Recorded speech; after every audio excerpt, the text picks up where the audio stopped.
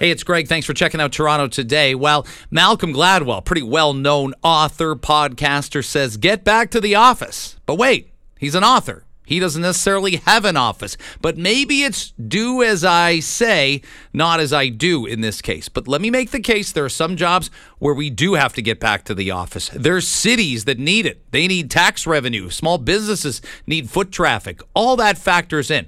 We'll give you an update on where all that stands and where Toronto stands in terms of numbers, in terms of buildings being not busy and too vacant to make this work. Malcolm Gladwell. A well-known author. I've bought Malcolm Gladwell books before. I subscribe to a lot of Malcolm Gladwell theories. Thin slicing. You know what thin slicing is? It's determines that you can find out about somebody, like you can know the basics of somebody. It's like a psychological term that basically you can find patterns in events based on just really narrow windows. Like you can know what a person is within the first 3 or 4 minutes after meeting him. And by the way, if you get first impressions, he's pro first impression.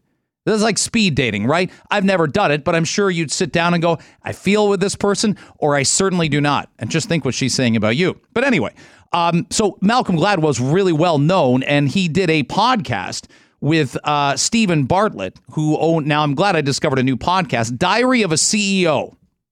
I've had some previous CEOs. I'd like to read their diaries, but this is called the Diary of a CEO podcast, Stephen Bartlett. And Malcolm Gladwell laid it out there. And he went there with the pajama reference too. He thinks remote work hurting society.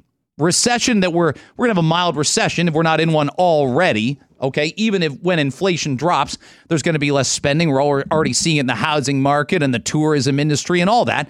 And he makes the point that the recession could drive employees, quote, sitting in their pajamas back into their office. It's hard to feel necessary when you're physically disconnected, is the Toronto area writer's point. Here's some of what he said. It's really hard to explain this core psychological truth, which is we want you to have a feeling of belonging and to feel necessary. We want you to join our team. And if you're not here, it's really hard to do that. It's not in your best interest to work at home. I know it's a hassle to come to the office, but if you're just sitting in your pajamas in your bedroom, is that the work life you want to live, right? Don't you want to feel part of something? Okay, there's a lot there. Malcolm Gladwell is an author. If you look at Malcolm Gladwell's Instagram, he's got a lot of pictures of him writing in coffee shops and writing from what looks like a home desk. But I would make the case that this isn't a, hey, what about you, buddy? This is him talking about our society as a whole. And I don't think that he's wrong. And I've heard this argument before. Oh, it's all these older white guys and they want everybody to come back because they don't have to do what I do in my household. I'm willing to listen on that front. I am. And do I drive in every day? Yes, I do. Would I have it any other way? No, I wouldn't. I worked a month at home. Late January into February, lousy weather outside. That might have factored in the mood. And did I miss, putting gas in the tank? I guess not. Did I miss scraping off my windshield at 4:10 in the morning? No, I guess not. But I didn't feel I was as engaged in what I needed to do.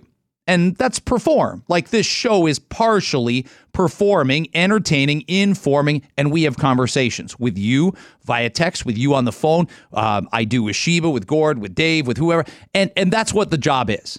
Okay. So I get that a lot of remote work. I mean, in our industry, there's people who are accountants and who work in HR and who work in sales. I get it, man. You might be able to do more of what you do at home. If you do what I do, I think this is better. But that's me. You don't have to agree with it. But a friend of mine is in an office workplace, and she sent me an exchange from the office cleaning woman. Woman comes around, empties the bins and whatnot, and the woman who cleans there, who by the way doesn't have an option to work from home, says this: don't people want to do other things outside their house? And then when they get home, they have new things to talk about how their day was. Exactly. And I like knowing what's going on in the workplace. I like being part of an ecosystem. And I think you can only craft deep friendships, understandings, by reading facial expressions in person. It's different than Zoom. Okay, even something that antagonizes you. The only way to sort out someone or something that antagonizes you, sit in a room and hash it out. I don't find a text message will get that done. I don't find a Zoom call will get that done. Certainly not with a bunch of other people on it. These are real and daily relationships. So you can call out Malcolm Gladwell and say, Malcolm, come on, man. You're an author. You think Stephen King is writing all his brilliant novels at an office? Not that easy to do. Malcolm Gladwell continues on the process of getting back to normalcy and giving employees a sense of belonging. I was pitching some idea to a studio. I went to 2 studios. I won't name them. Both have these beautiful, gorgeous, fancy offices of the sort you only see in LA, right? Fantastic. Sun is shining. You go into the parking lot and there are no cars there. And you go into these places where they normally would have 500 people and there are 4. Now they say it's because of COVID. It's not COVID. It's just everyone's just decided they want to work at home. Like, this is a business that they are in the business of forging an emotional connection through storytelling to an audience.